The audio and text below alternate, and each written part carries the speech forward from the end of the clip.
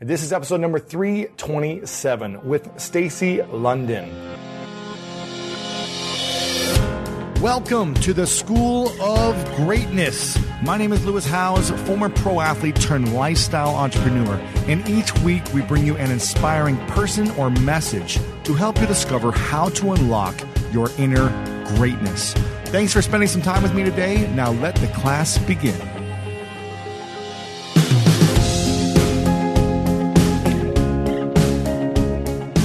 Welcome everyone to this very special interview with the one and only Stacy London. I'm super excited about this episode, and I hope you'll share it out with your friends and let them know that you're listening to it by sending out the link, lewishowes.com/327. That's where they can listen to it right now. And you can also watch the full video interview back at lewishowes.com/327 and check out the full show notes that we cover from today's episode. Now, Stacy London has become a good friend of mine over the last year, and she started her career as a fashion editor at Vogue and transitioned into being a stylist for celebrities and designers.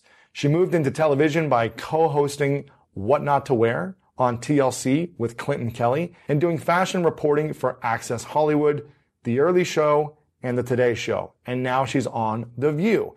And we talked about a lot of different things in this episode, including the difference between style and fashion and what that actually means. We also talked about her struggles with body image pre-TV and what she went through as a child with different eating disorders. We also talked about how long it took for her to get casted on her TV show and that entire process, and how she actually almost didn't get casted for the show. We also talk about how she got that gray streak in her hair and how she turned essentially a trauma into what is now considered her trademark. We talk about the challenges she faced from switching from print to television in the fashion world, and so much more in this episode with the one, the only, Stacy London. Take your business further with the smart and flexible American Express Business Gold Card. It's packed with benefits to help unlock more value from your business purchases. That's the powerful backing of American Express. Learn more at americanexpress.com/businessgoldcard. The living room is where you make life's most beautiful memories. But your sofa shouldn't be the one remembering them. The new life-resistant, high-performance furniture collection from Ashley is designed to withstand all the spills, slip-ups, and muddy paws that come with the best parts of life. Ashley high-performance sofas and recliners are soft, on-trend, and easy to clean. Shop the high-performance furniture in-store or online at ashley.com. Ashley, for the love of home. Shopify is the global commerce platform that helps you sell at every stage of your business. With the internet's best converting checkout, 36% better on average compared to other leading commerce platforms, Shopify helps you turn browsers into buyers. In fact, Shopify powers 10% of all e-commerce in the U.S. Sign up for a $1 per month trial period at shopify.com/podcast free. All lowercase, shopify.com/podcast free. Shopify.com/podcast free. Well, welcome everyone to the School of Greatness podcast. I'm very excited about our guest today. We have Stacy London in the house. Hello. It's so good to be here. Thanks so much. We're here at Nick Onken's studio. Yes, we are. Hanging out. And I'm very excited because I met you through Nick.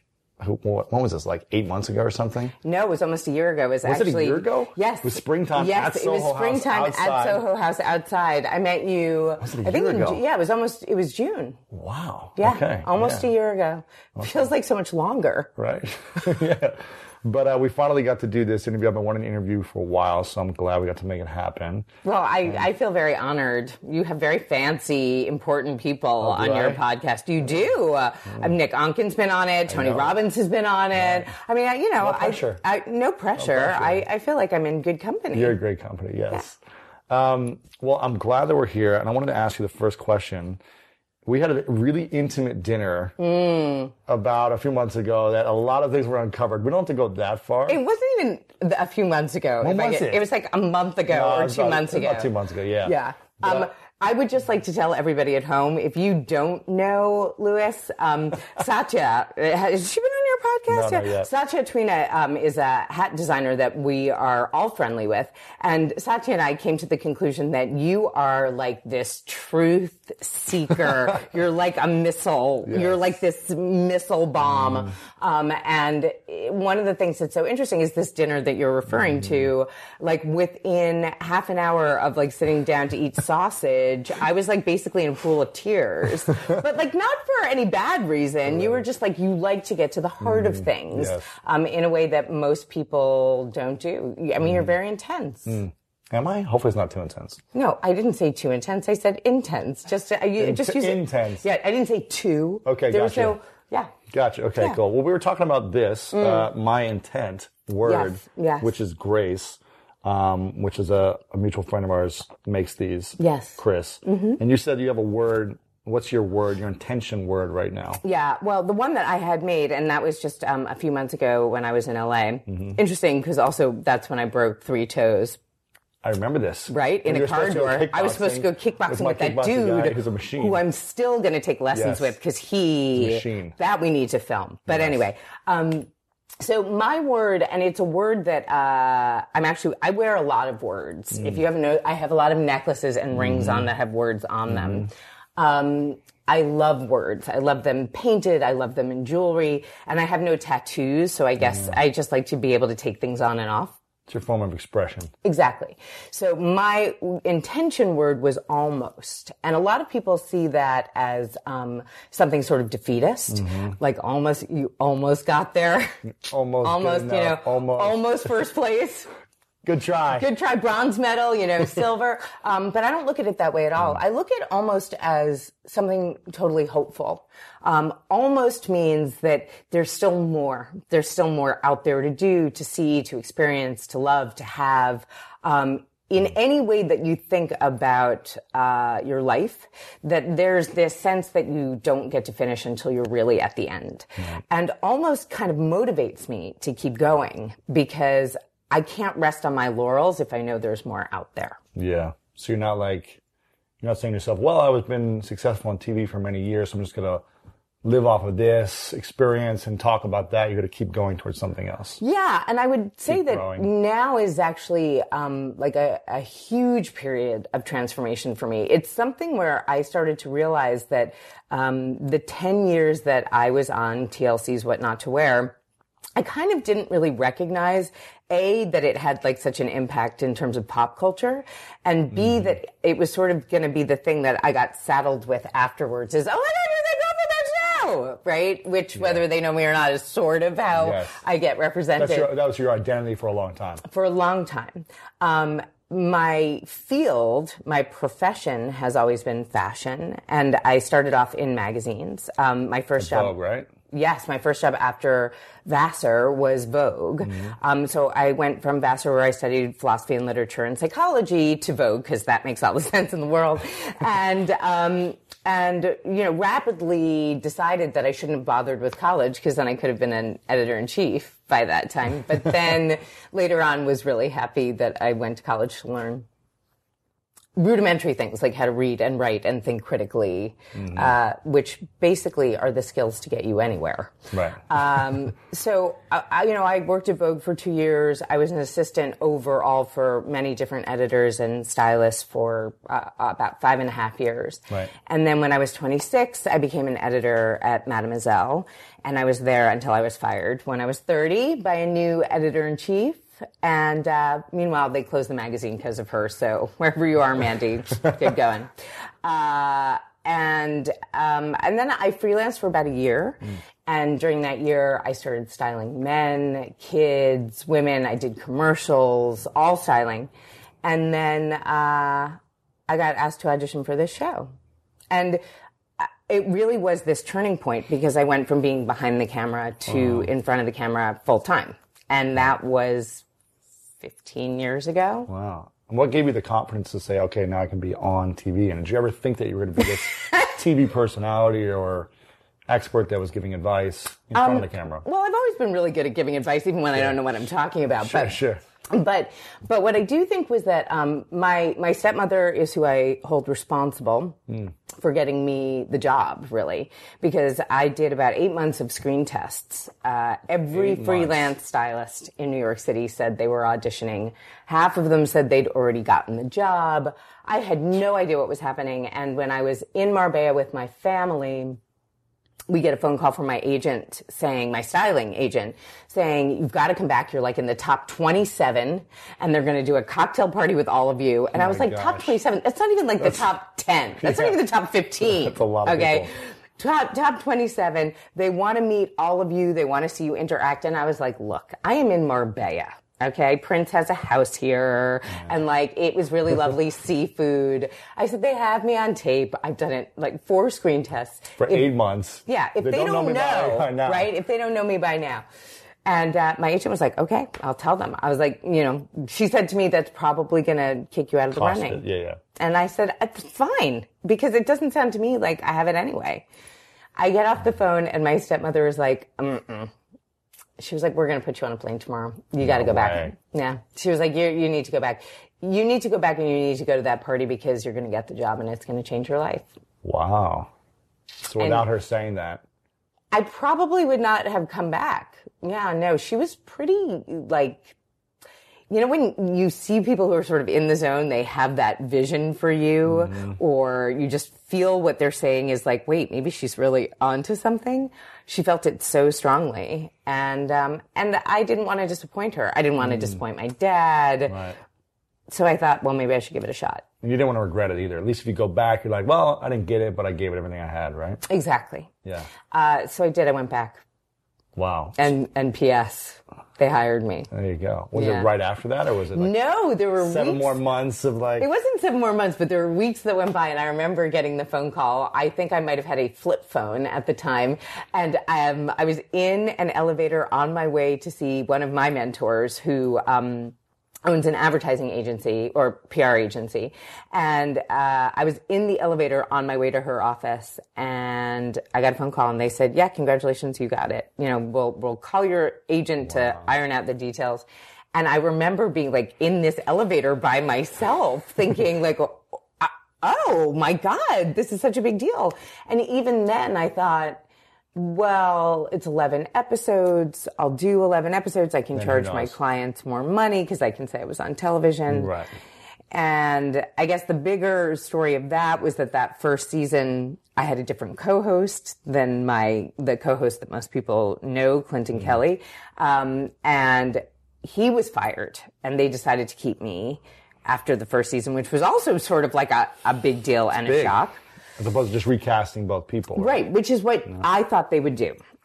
So they kept me. I did sort of 80 chemistry tests, which 80? Yes, like with, cameras like this, where you meet and you're like, hi, and you see whether or not anybody likes you together on camera.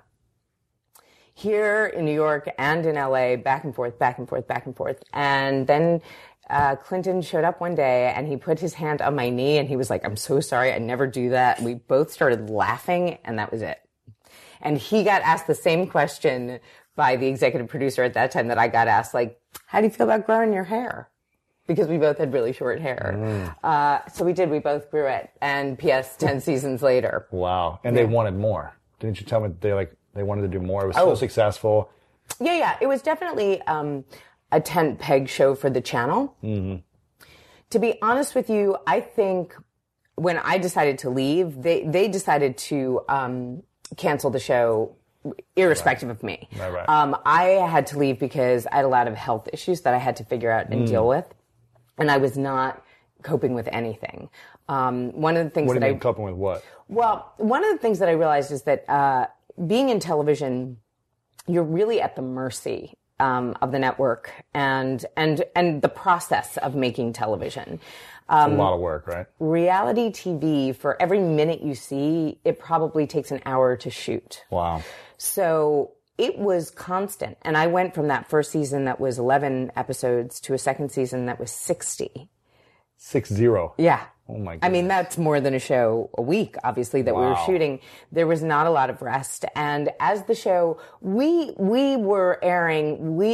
started airing after the Swan, I don't know if you guys remember that makeover show where they gave people plastic surgery, new teeth and hair extensions. Wow. But we launched it around the same time as Queer Eye. And Queer Eye, they were the big show. Yeah, they were the Fab Five.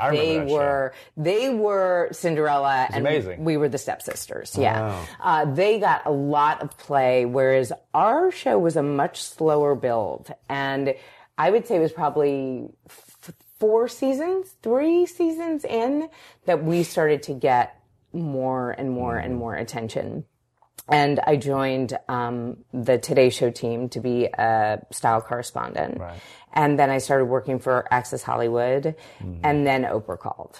And when Oprah calls, you don't say, bye. Even the television network made time for me to style Oprah. Wow. Yeah. So what happened with that? She asked you to come on the show and style, make her over. No, she asked me to come on the show and talk about denim. And she wanted me to take 4 different women who were all size 10, all different heights, all different body shapes, and find the perfect jeans for them. And then she wanted to be the 5th. So, and I wore a zillion different kinds of jeans, everything from bell bottoms to skinny peg jeans. I was like, I'll display everything. Wow. And dressing these 4 women was actually really interesting to me because they all were size 10, but they all were so different ages, and they carried their weight differently. So that was real education. I thought it was a very smart way to show how to wear jeans well. But in the time that I had to fit Oprah in jeans, which was about half an hour, in between her shooting shows, I had hundreds of pairs of jeans. I was wearing a leather jacket that was almost sopping wet by the time I was done shooting with her, and I had the driest, I had no skin left because I was so you wanted it to look great. Well, I was if I don't get her in the right jeans, I don't have a career. I mean, I will be off the planet Earth pretty much. Right. But it all worked out pretty well. Wow. Yeah, that one did a lot for me. Yeah. Yeah. What was the biggest thing you learned about that experience? What was the biggest thing I learned about working with Oprah? Because I got to work with her a few times after that as well. I think the thing that I most admire about her, and I definitely admired about that show, was the leadership that she showed to that entire team. The Harpo team, I've never seen a more organized, more well-oiled machine. Really? Everybody understood their position, and everybody stayed however late they needed to be there. To make it great. To make it great. There was no such thing as mediocre. Even when it came to the styling, Oprah was like, if you don't get that aha moment where people's eyes start to sparkle and they look at themselves and you can see how much they're feeling themselves, we're not putting it on air. Wow.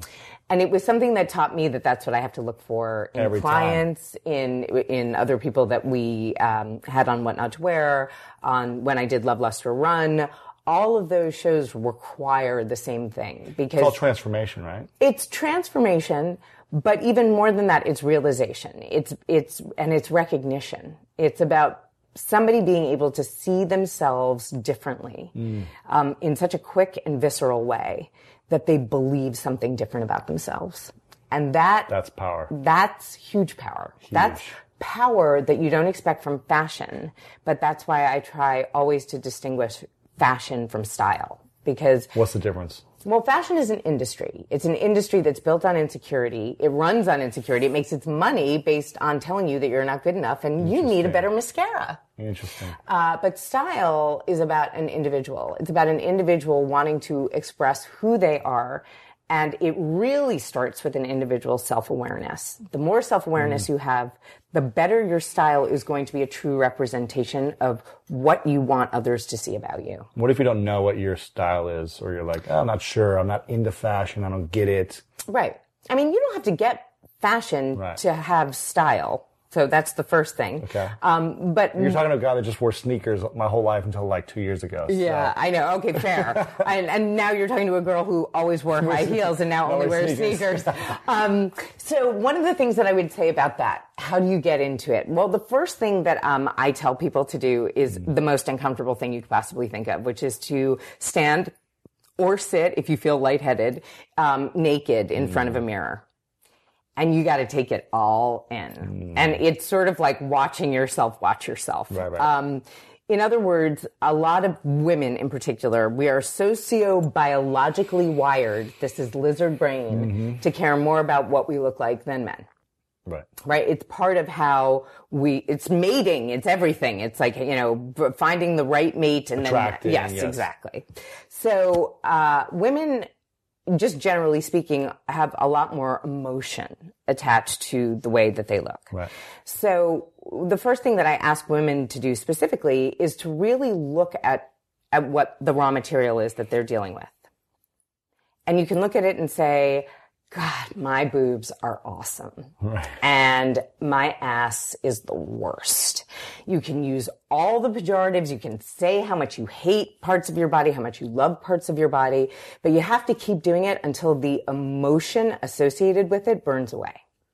Until no matter, it doesn't matter anymore. Doesn't matter. So you can say, oh, okay, I love my boobs and I hate my ass, which means I'm going to start wearing clothes that showcase my boobs. And instead of hiding my ass, which implies shame, and I don't believe in hiding, you consciously camouflage the things you don't love. But if you don't know what you love and hate about your body, you're never going to dress it right, because if you avoid all the things that you don't like, I guarantee you will dress in a way that shows people that's exactly what you don't like about yourself. Interesting. Yeah.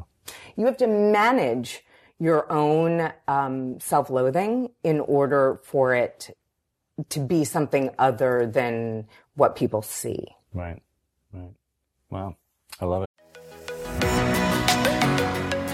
One of my favorite parts about my job is that I get the opportunity to travel a lot. And in fact, I'm recording this right now while I'm in Mexico. And actually, I was thinking about something that I wanted to share because I get a lot of questions from so many people about different side hustle ideas. So here's one for those of you out there that are on the go a lot like I am, or traveling a lot. When you're staying in your Airbnb on your trips, have you ever thought about how you could be making extra money by hosting through Airbnb while your home is vacant? If you're interested in an extra stream of income, Airbnb hosting is an easy place to start, and it's like giving your home some company while you're away. Your home might be worth more than you think. Find out how much at airbnb.com/host.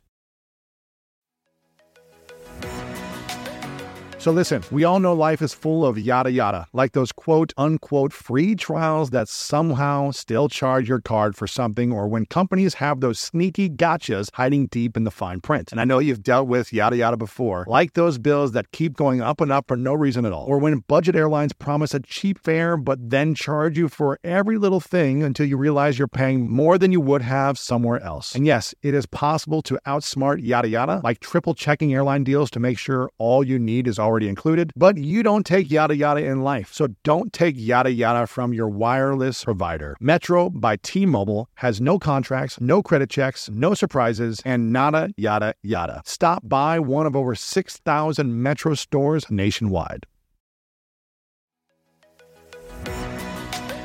When you get a new car or a new home, your first reaction might be to say things like, oh yeah, or I can't believe it, or booyah. But what you really want to say is the one thing that can get you the help you need. Like a good neighbor, State Farm is there. State Farm is there with the coverage you need for your car, your home, and even boats, motorcycles, RVs, and other things that matter to you. With a State Farm agent, you know someone is there to help you choose the coverage you need. With so many coverage options, it feels good knowing you can find what fits for you. And when you need ways to get help, State Farm gives you options there too. In person or on the phone with your local agent, or on statefarm.com, where their award-winning app State Farm lets you do things your way. So when you need help protecting the things that matter most, remember to say, like a good neighbor, State Farm is there.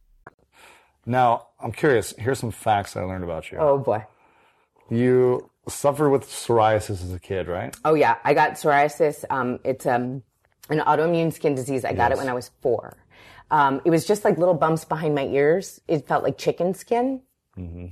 And it wasn't until I had strep throat, like some insane amount of times. It was like 18 times in 1 year.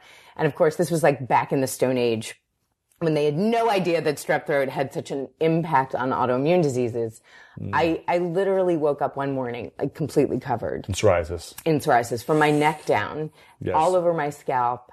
How old were you? My entire body. I was 11. Now, I dated a girl about 5-6 years ago who had severe psoriasis. One of the most beautiful women I've ever dated, but she would have these breakouts. Yeah. And it would be all over her back, all over her face, everywhere. And I saw it affect her emotionally. It affected her confidence, She was so beautiful. Like, her skin was so amazing, but it was also would break out when she would have like any sickness or anything like that. Yeah. Or any stress, it would come out. Well, the interesting thing about autoimmune diseases and psoriasis in particular is that you can only inherit a genetic predisposition to the disease. You don't inherit the disease. Something emotionally or literally physically traumatic has to happen in order for it to cause it. Right. So that could be you're in an auto accident, you get a terrible cut, or your grandfather dies. Mm-hmm. It could be any one of those things that would create the perfect storm, so to speak. So when I was 11, that perfect storm really happened. Yeah, 18 times a strep throat will cause that, I guess, huh? Yeah, and anybody in the medical industry, you would think they would be like, geez, maybe we should just take out her tonsils, but nobody came to that conclusion. And so I wound up doing a lot of different things to combat the psoriasis. I did light treatments. I did coal tar bath treatments. Did you do the steroid creams? I did tons of steroid creams. That's where it finally started to work, was when I was like slathering steroids all over my skin. In about 3 months, it finally started to clear up. It was amazing. Wow. Except that then my skin started to thin because nobody told me that that's what steroids do. So then my skin started splitting like a zipper. Oh, man. So I have these deep scars because I didn't know what was happening. I mean, I didn't know how to fix it or stop it. And because I was so afraid that the psoriasis would come back if I stopped using the steroids. So you just kept using it. And then I wound up having to go to a neurologist to make sure that that amount of steroids hadn't affected my brain. So far, nobody's been able to come up with any conclusive evidence. No, yeah, kidding. Exactly. Okay, so you had the psoriasis as a kid, but you also struggled with binge eating, anorexia, and weight issues, right? Yep. Until when? Well, they're all related. Sure. One of the things, there are a lot of comorbidities associated with a disease like psoriasis. Yeah. I really feel for the woman that you dated. Yes. And I've been a spokesperson for psoriasis for a very long time because it is so emotionally damaging. It sucks. Yeah, with really no hard. real physical ramifications except the embarrassment of it. So I say this all the time, that it's a disease that you can't die from, but you sometimes wish you could. Because it's so awful. Yeah. So a lot of people who wind up with psoriasis are shut-ins. They don't go out a lot.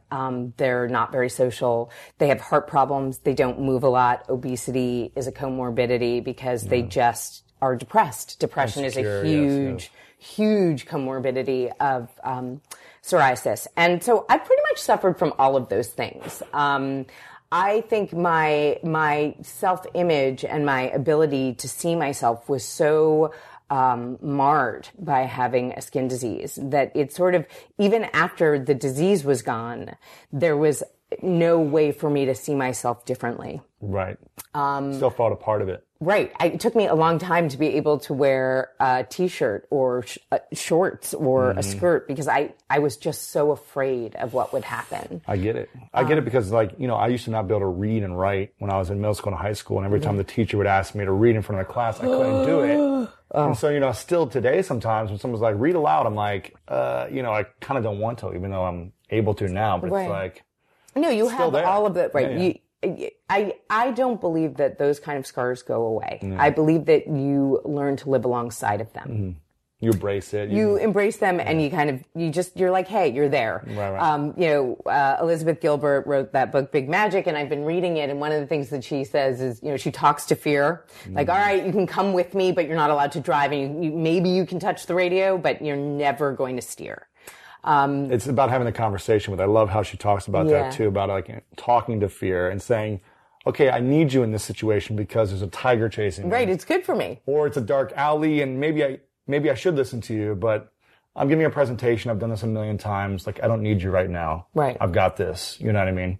Right. And being able to, I think, sort out the difference. Yes. I think for me, there was a lot of struggle between feeling absolutely buried with insecurity and just unable to claw my way out of it. and then overcompensating by being, somewhat egotistical and narcissistic and, I would even say a bully, to make up for it. And one of the things you kind of learn as a grown up, I think, is that a lot of the defense mechanisms that you needed to survive as a child psychologically no longer suit the person that you are. And yet it's very hard to shed them. So how were you able to shed them? I think I still am. I mean, almost. Right. I think that, I had to learn a lot of things about myself in order to kind of see, be able to connect the dots backwards for myself. Yeah. I think the biggest thing was that I took my insecurity, and for whatever reason, I poured all of it into fashion because fashion was fancy and perfect and sparkly. And if I could be in fashion, I could be beautiful and cool. And I got there, and aside from the fact that by that time when I was hired for Vogue, I was severely anorexic. I'm 5'7", I was about 90 pounds. Whoa. And then, in a year at Vogue, I doubled my weight. So I was 180. Wow. And a size 16. And thank God that's when grunge came in. So I could just wear oversized plaid shirts and I was good. Yeah. I looked great. But it was like, there was like this kind of self-sabotage involved, that I didn't really believe that I deserved to be there. And I learned from all these incredible photographers, all these great editors and stylists. I learned how to style other people in pictures and make them look fantastic. Like that was the skill set I learned. When I was an editor at Mademoiselle, I think that was probably when I finally lost weight. I was like rocking out some pretty hard fashion, and I have never been more narcissistic or materialistic than I was in that time period. And I thought that was what I was supposed to be. I thought that was part of the job. Yeah, you've probably seen other people in that position be the same way, right? Mm-hmm. Or mimicking other people who were successful in those positions. And who were super skinny. Yes. And always super skinny. And there was a lot of rich people who work in fashion. Yeah, exactly. Yeah. So I guess I was kind of mimicking, to fit in a way. But when I got fired, it was interesting. I started styling all sorts of people, more for commercials, even like, for banks. And I did a High C commercial and, all sorts of things. High C, what is that? High C was, oh God, is this the it was a fruit drink. It's like I know, Tang. I see. Yeah, I remember this. Okay. Yeah, the commercial. I'm pretty sure it went out of business a while ago. But anyway, age is also something I don't have a problem with, but what I wound up realizing was that I was getting really bored of styling. And I guess maybe because of that, you sort of put that out in the universe and something is bound to come back to you if you're looking for it. Right. And What Not to Wear is what came sort of boomeranging back. And the reason that show wound up being so important, I think, is because every skill that I had, including my own emotional insecurity skill set, came into play when I went to work to dress other people on camera. Because you're able to work with their emotions, with their insecurities, because you've been there, done that, and you know how to guide them through the process, right? Well, no, it was more that I had to learn how to do that on air. I had to learn to be more compassionate with people that I saw loathing themselves. And what wound up happening along the way was that I had to learn to be more compassionate with myself if I was really going to be, a truth talker to other people. You kind of can't talk the talk and then not walk the walk. Right. Although there have been many times where I have felt like I'm a fraud because I can't give advice without saying I'm still in the trenches and You're almost there. Almost. But then I had this great Tai Chi instructor once named DJ who's like a skinny Sidney Poitier. And we were doing a Tai Chi class together and he was like, you're not in flow. All of your moves, you're fighting the universe. You're fighting. And I think I broke down in tears and I was about to go on a book tour and I'd gained weight. And here I'd been telling people, like, don't care about your size. If you don't like being a 12, get a Sharpie and cross out the 1 and you're a 2. Ta-da. And here I was like, I don't want to be a 12. I want to be a 2 and I don't want a Sharpie. And he said, we teach what we need to learn. Yeah. And so, being able to do that, being able to have that kind of affirmation, allows me to do what I do and be very sincere with the people that I'm working with. Yeah. And at the same time know that, like, you know, I'm still working on myself. Yeah. So what are some things that you do and that you also recommend others do who maybe have some insecurities about whatever, their weight, their style, just themselves as a person, to feel more confident every day, to feel more sexy, to feel more whole and complete? Yeah. What are some things you do, plus what would you recommend others do on a daily basis? Like, what would you do? Well, okay. So there's a couple things that I would say about that.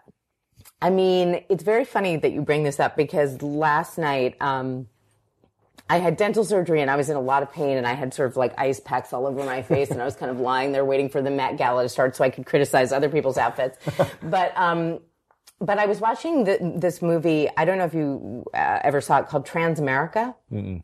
Felicity Huffman plays a man who is transitioning to be a woman. And what was so amazing about the film, I forgot how absolutely amazing she is in it. But one of the things that she does before she actually has the operation, and she's still dressing like a woman. She's taken all the hormones. She's had all of the reconstructive surgery except for, you know, the below bits.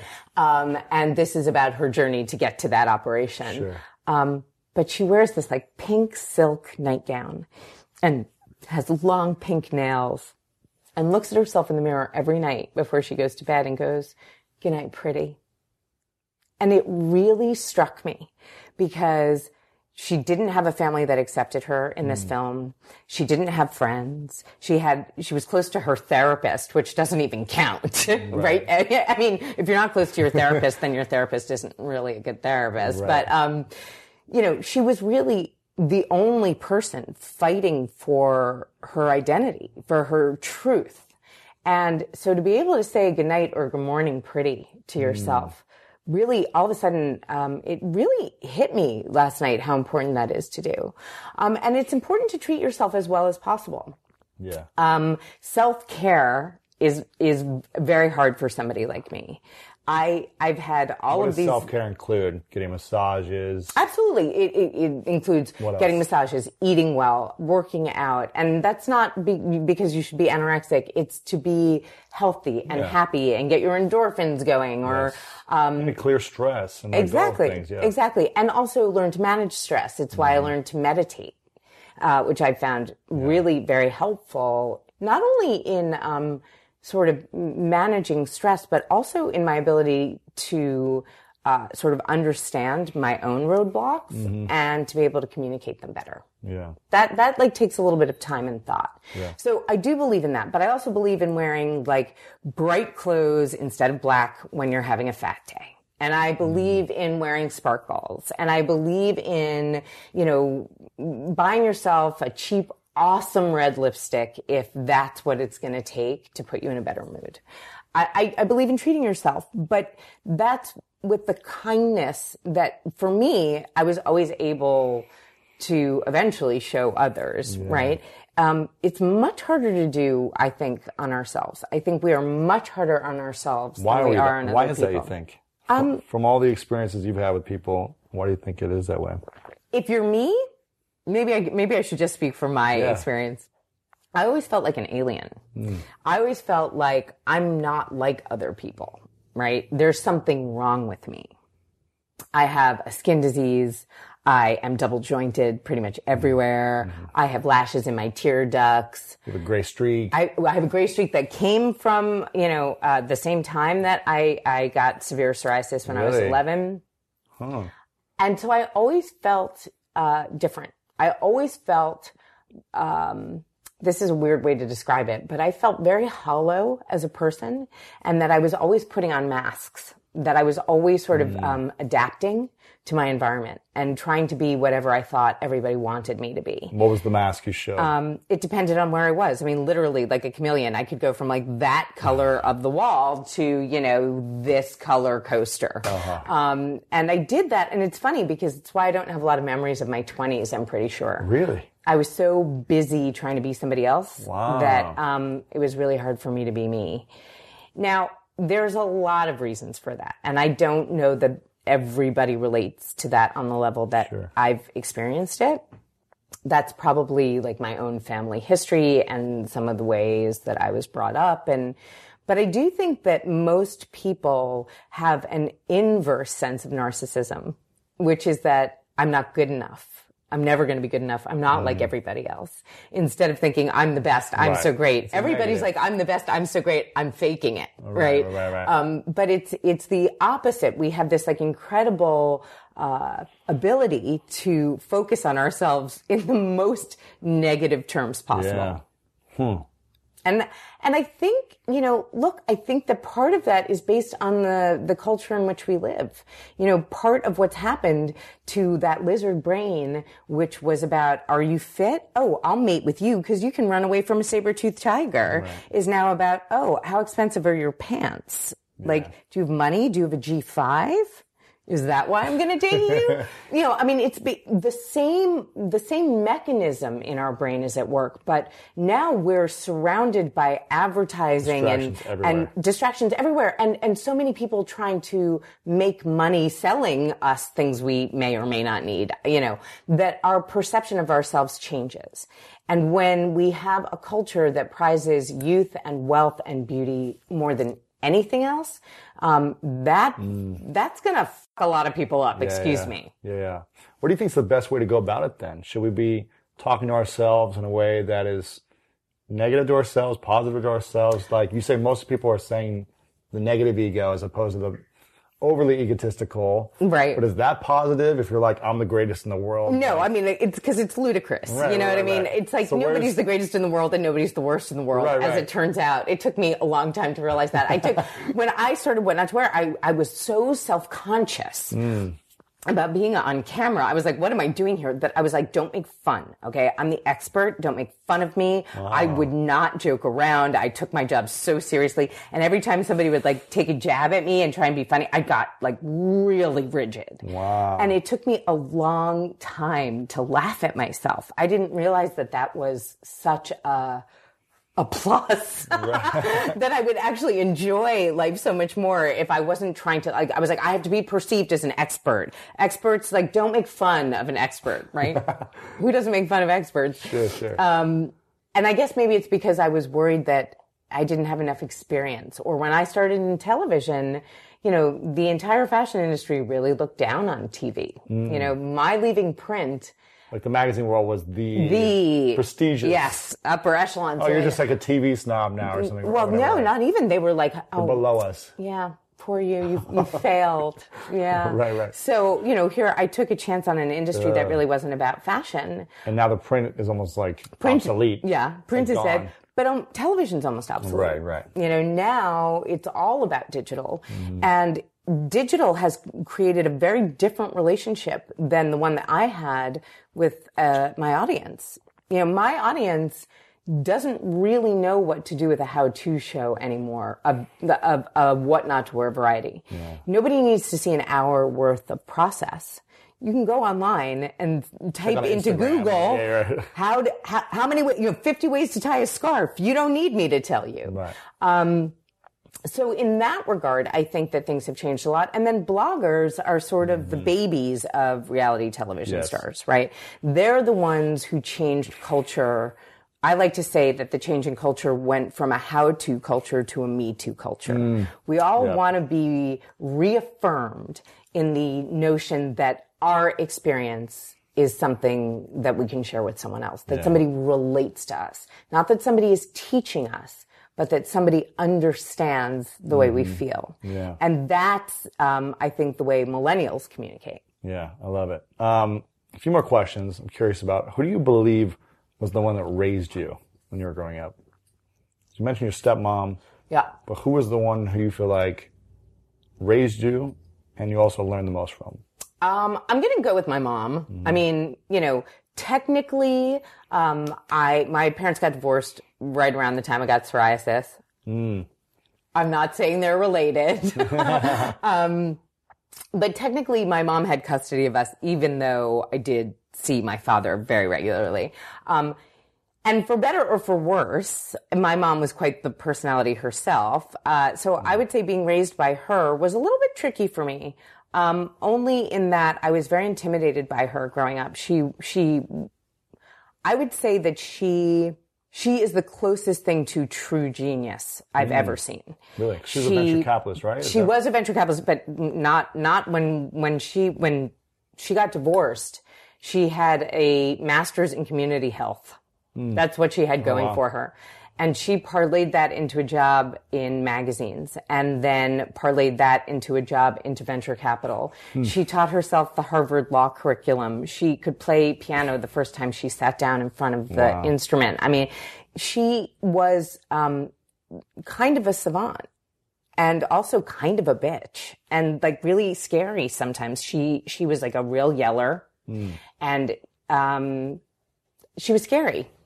And there's this very funny part of me that when I was little, I wanted to be just like her. I wanted to be a badass like her. I wanted to be good at everything like her. Yeah. She could draw Alaska freehand. I remember when I was doing a report on Alaska. She just drew it. And I can't even imagine what Alaska looks like in my head right now. It was really hard. I mean, I don't know how she did it.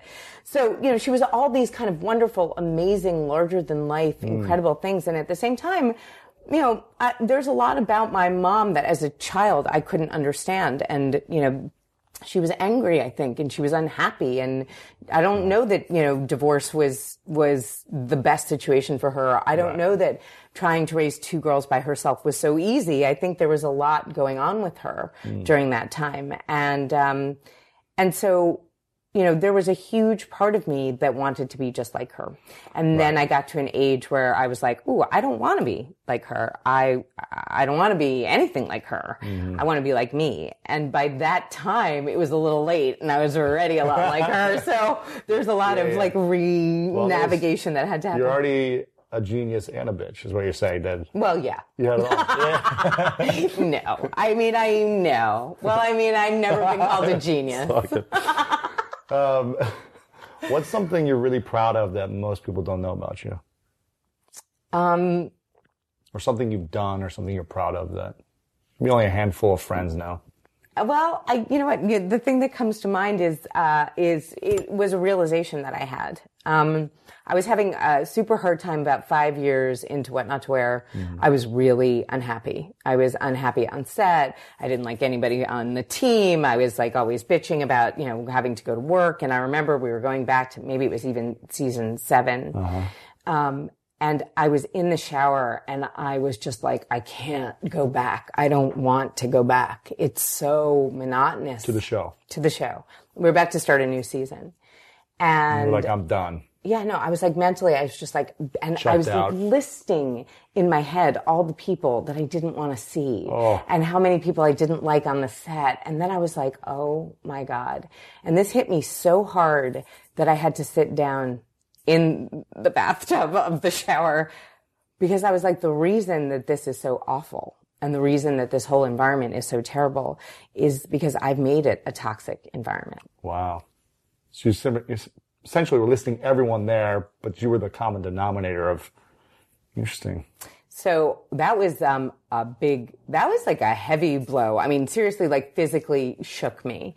I wrote a lot of apology letters. Wow. And I changed my environment. I changed the way I saw my job. I changed the way I acted towards people. I realized that when I was unhappy, I would forget that my reactions or the way that I would behave would have an effect on somebody else. Because I didn't even think I was being seen.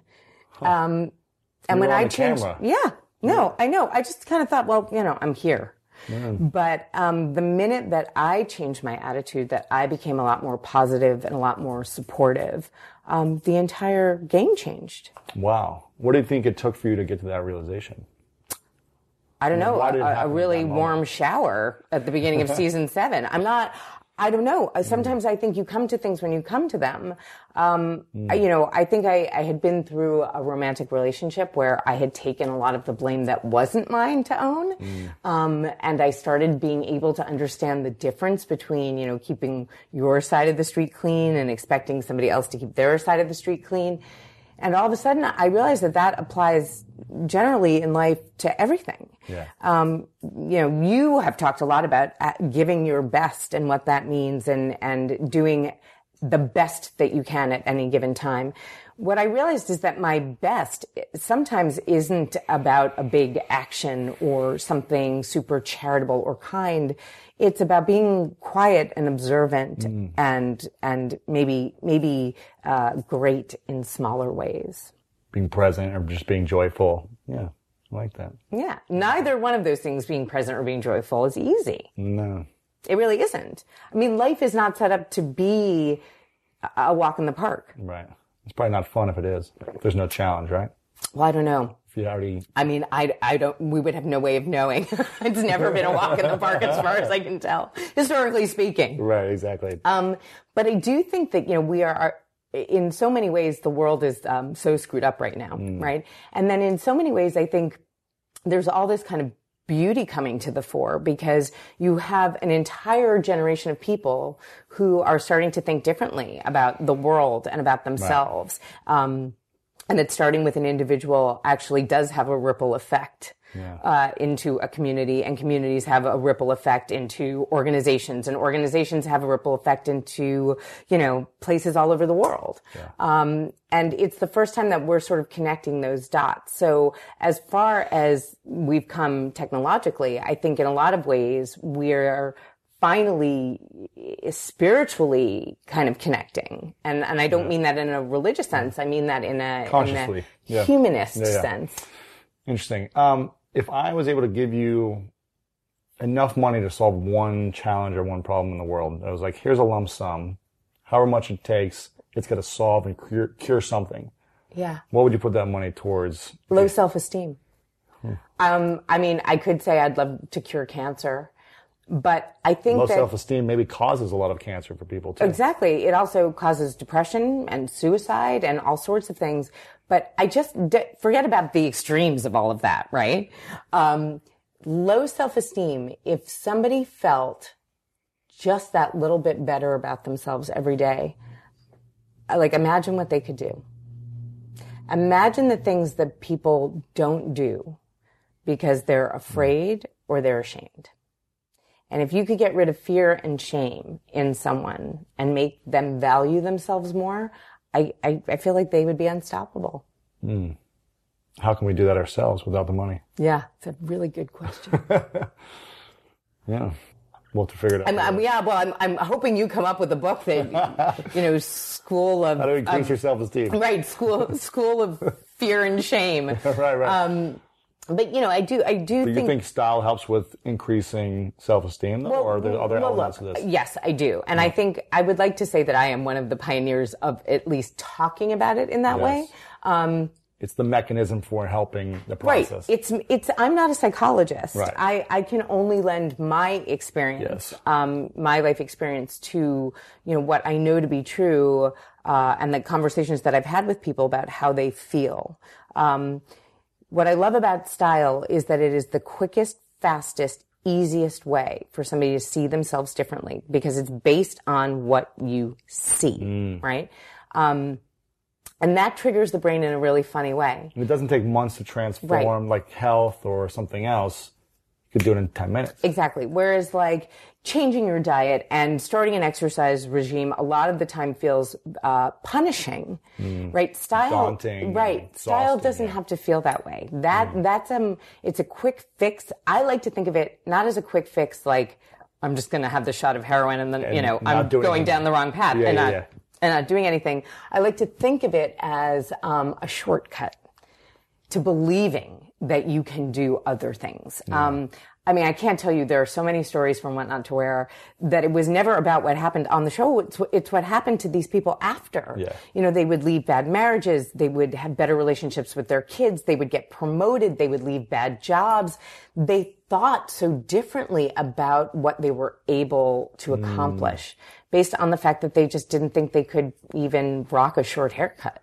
Right. That's cool. Couple final questions. I'm curious, what are you most grateful for in your life recently? Oh God, I'm grateful for so many things in my life recently. That's a really hard one. I mean, I'm It's hard, but you're grateful for it? Yeah. What's a few things? Well, I mean, I'm grateful for where I am in my life. I don't know if that makes any sense. Sure. I feel like I just finished shooting Love, Lust, Run. It was canceled, 3 seasons.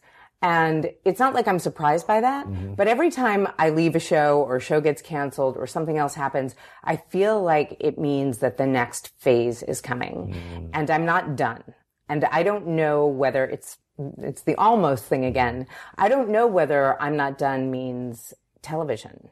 I don't know what it means. I don't know whether it's a book or a speech or I don't know what it is, but it makes me feel like I'm at the beginning of a cycle. And I'm very grateful for that because there's a lot of fear that surrounds that you have to kind of face head on. And then there's a lot of anticipation. And I even feel myself glowing. It's glowing. It's on you. So I guess there's a couple of things. You know, I think there's still more for me to do. But now I do feel this incredible, the weight of responsibility that does come with age. There's a couple things that I feel really strongly about is that I hate that our society is ageist in a lot of ways. I hate that applies more for women than for men. And that we're somehow, if we're not having kids, we're somehow not useful because biologically we're not useful. That's you don't have any kids. I don't have any kids. I did have a lot of cats who were all raised very well, albeit codependent. And I'm trying now not to have pets and do more things. I think having cats in particular made me an introvert. Just want to snuggle at home and be with your cats. And cats don't really go out. No. So I found myself home a lot, and now that I don't have cats, I try and be a little bit more adventurous, do things more on a whim, and I don't feel like this pull or this, guilt about leaving my little Furbies behind. So that's a big thing.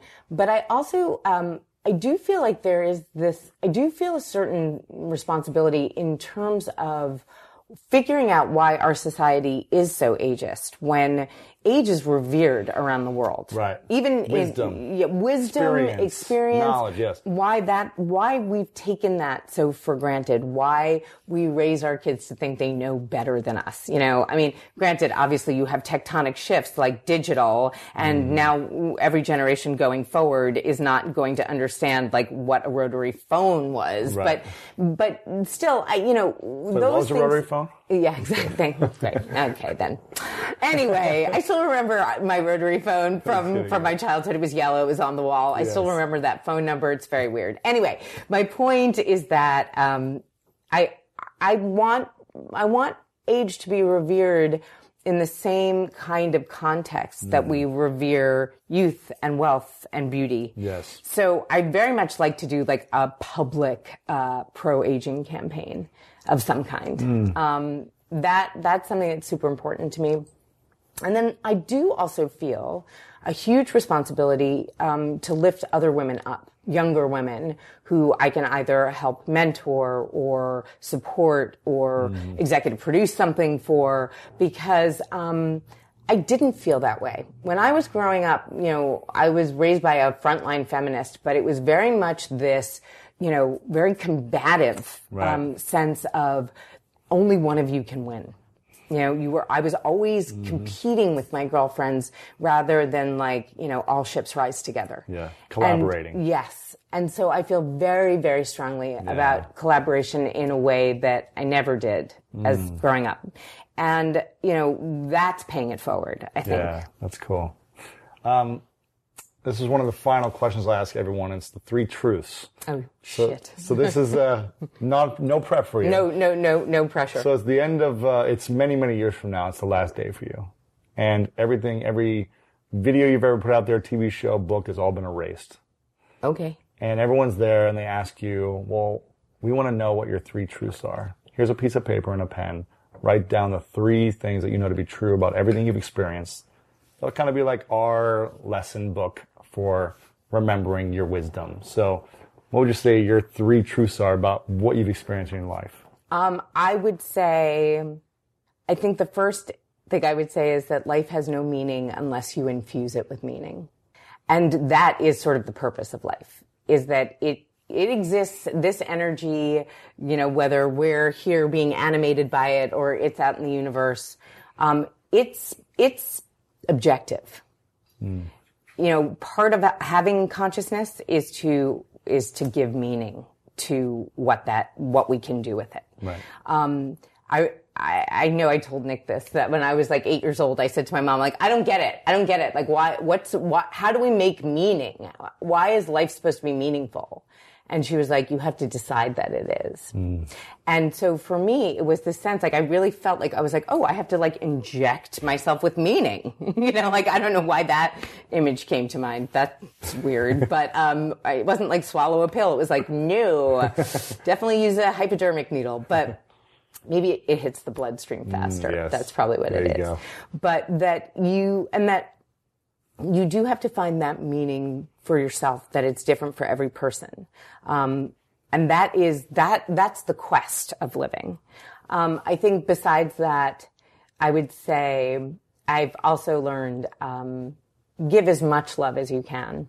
And the reason is really a selfish one, is that the more love you give, the less possible it is to isolate. And it really is hard to be great or your best self in a vacuum. There's no one around to hear you fall if you're a tree. Right. And the third thing I think is to be kind even to people that you don't like. It's powerful. I like those three. Those are great. Before I ask the final question, where can we connect with you online? Where do you hang out the most? I don't, where should people follow I mean, you? I'm old. And it's not like, I'm on Instagram and Snapchat. I'm on Snapchat. I'm on Twitter, and I try to answer questions on Twitter, but more like, should I wear this shirt or that shirt? Because it's only 140 characters. No, yes. I am active on my Facebook page now more than I have been before, and I'd like to start doing Facebook Live so that I can really answer questions. Yes. I've been told I should do that on Periscope too. You guys should do more on Facebook Live. Get her on there. Yeah, you should. Get her on there. Yeah, off camera, Nick is being told that he should do more Facebook Live with me. Yes. Yeah. So Facebook, Twitter, Instagram, Snapchat. Yeah, I mean, I'm not on Periscope. Nah. But I mean, has that panned out really? Has Periscope? It hasn't. Okay, so for some, but it's kind of dying. Yeah. And then your website. Right, and I'm not on Vine, and I don't have a website. No website, but you have a book. I do. I have 2 books. I have Dress Your Best that I co-wrote with Clinton Kelly, which is basically color forms for body types. It's just what shapes, it's geometry. Yes. What shapes look great on what body type, all different heights, all different shapes. That is a primer. And you had asked me this before, and somehow I got away from this question. What do you do when you don't know what your style is? Start with your body type. There you go. That's what looking at yourself naked is about. Once you can get rid of the judgment and say, okay, I'm a pear, or whatever it is, I carry all my weight in my hips. Go by Dress Your Best and look up what to do about carrying your weight in your bottom half, and you'll see what kind of shapes you will look good in. Right. And then you can start experimenting with what colors you like. Right. And, the idea isn't to feel like there's this pressure to look like somebody else. Comparison is the thief of joy, and it is definitely the thief of confidence. So I like to think of style as self-exploration, and you should take as much time as you need to figure out what makes you look and feel your best. Yeah. And also to be aware, again, self-aware, what's appropriate in a given situation, what's age appropriate, all of the things that sort of do come to bear on the way other people see you. Right. Because your style is sort of like a business card. That's it. It's the first thing people will make a judgment about you in the first 3 seconds that they meet you. Yeah. So I think that's very important. Then I wrote a book about the psychology of style, which is called The Truth About Style. Yeah. And that's more what I talked about with you today. Yeah. And the reasons that people get in their own way when it comes to dressing their best and feeling their best. The fear and the shame, the stuff that, is really what we encounter every day. And sometimes we think it and we don't even recognize, what disservice we do to ourselves. Mm-hmm. Yeah. Okay. somebody said to me when I was doing The Truth About Style, how could I, she was a plus size African-American woman who wanted to be a fashion blogger. And she said, I'm not white and I'm not size 0. I don't fit in at any of these conventions. And I said, well, why can't you be the first? Why can't you be the first editor-in-chief of Vogue? Why can't you be the first to do something that's never been done before? So, it's something to keep in mind. If you feel like you can't or you're not like everybody else and there's no way for you to fit in, maybe the whole point is you don't have to. Zing. That's good. Before I ask the final question, I want to acknowledge you, Stacy, for your beautiful soul. Oh, I think your soul is so beautiful and how you constantly make people feel great, even when you're not talking about style, but when you show up with so much love and joy that people, their self-esteem gets higher. So just you being in the world is really powerful for everyone else that you're around. So I want to acknowledge you for that. Thank you, Louis. Yeah. I don't know if Nick always agrees because sometimes I'm grumpy with him. It's more like I'm whiny. Sure. Not grumpy, I'm whiny. And I also want to acknowledge you for... Aggro. He calls me Aggro Muffin. Yeah. I also want to acknowledge you for your youthful soul. Thank you. And that you're not letting age or whatever hold you back from really experiencing the world at its fullest. And, I feel like I've seen too many women do that, and I just refuse. Yeah, it's great. It is interesting, and I know we really do probably need to wrap it up, but in the last 3 months or something, I have had a lot of physical ailments. I broke toes. I had to get my toes operated on. I had dental surgery up the wazoo. I had my arthritis kicked in, all of this stuff. And I realized in a conversation with somebody a couple of days ago how exhausting pain can be. But I do not want to be one of those people who's old before their time. I just don't. And when I'm old, I still want to be young. Right. I still, when I'm really old. Yeah. And now that we're all going to live to be 150 anyway, right. I'm relatively young. Yes, exactly. So there's that. And I don't, it's funny, because I didn't get married and because I don't have kids, I don't hang out with a lot of my friends consistently who are my age, who are married and have kids, because there's only so many times I can watch them do gymnastics or whatever. Right, go to soccer practice. So a lot of my friends who are single are younger. Yeah. And in a lot of ways, I think that just keeps me younger to begin with. That's cool. Awesome. So final question, Stacy, what's your definition of greatness? Yeah, that's a really hard question. I think that the definition of greatness is living your life to its best potential. I mean, whatever potential you have inside yourself is realizing it. And that doesn't mean you have to do everything or fix everything or anyone, but I feel like each individual is so special. We're this amazing arrangement of atoms. And there's nobody like you else in the world. And there will never be anybody like you else in the world. So whatever potential you can realize of yourself, that is greatness. That is making the most of everything that has been given to you. That expression, much has been given to you, much is expected of you. I think the universe expects us to be great, to recognize our potential and be as great as we can be. I love it. Stacy London, make sure you guys go check out her book. Is it in the shot here? Make sure to check this out. The Truth About Style. Yeah, I look like the Duchess of Windsor here, which was sort of unintentional. I love it. There you go. Check it out. Stacy, I love you. There you have it, guys. I hope you enjoyed this episode. Again, Stacy's become a great friend of mine, so if you enjoyed this, make sure to let her know by tweeting her, sending her a message over on Snapchat or on Instagram, and you can connect with her and find out all of her links back at louishowes.com/327. And if you enjoyed this, please share this with your friends. Post it on Twitter, on Facebook. Let them know about this interview. And also check out the full video on YouTube or going back to louishowes.com/327 to watch it there. And let me know what you thought about this interview. What's the biggest thing you learned about yourself during this interview? The biggest thing you learned about fashion and style? And share that in the comment section below on the blog post or on the YouTube channel. Thank you guys so much for all that you do to support the School of Greatness podcast. You are incredible, and we could not do this without you. You know what time it is. It's time to go out there and do something great.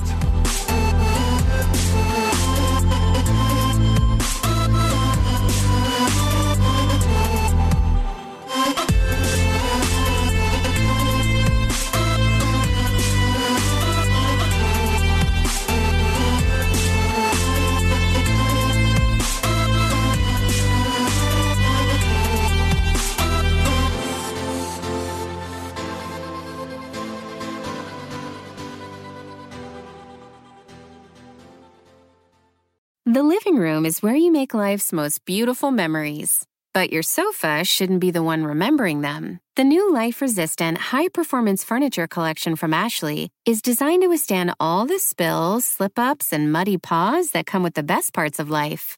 Ashley high-performance sofas and recliners are soft, on-trend, and easy to clean. Shop the high-performance furniture in-store or online at ashley.com. Ashley, for the love of home. Shopify is the global commerce platform that helps you sell at every stage of your business. With the internet's best converting checkout, 36% better on average compared to other leading commerce platforms, Shopify helps you turn browsers into buyers. In fact, Shopify powers 10% of all e-commerce in the U.S. Sign up for a $1 per month trial period at shopify.com/podcast free. All lowercase, shopify.com/podcast free, shopify.com/podcast free.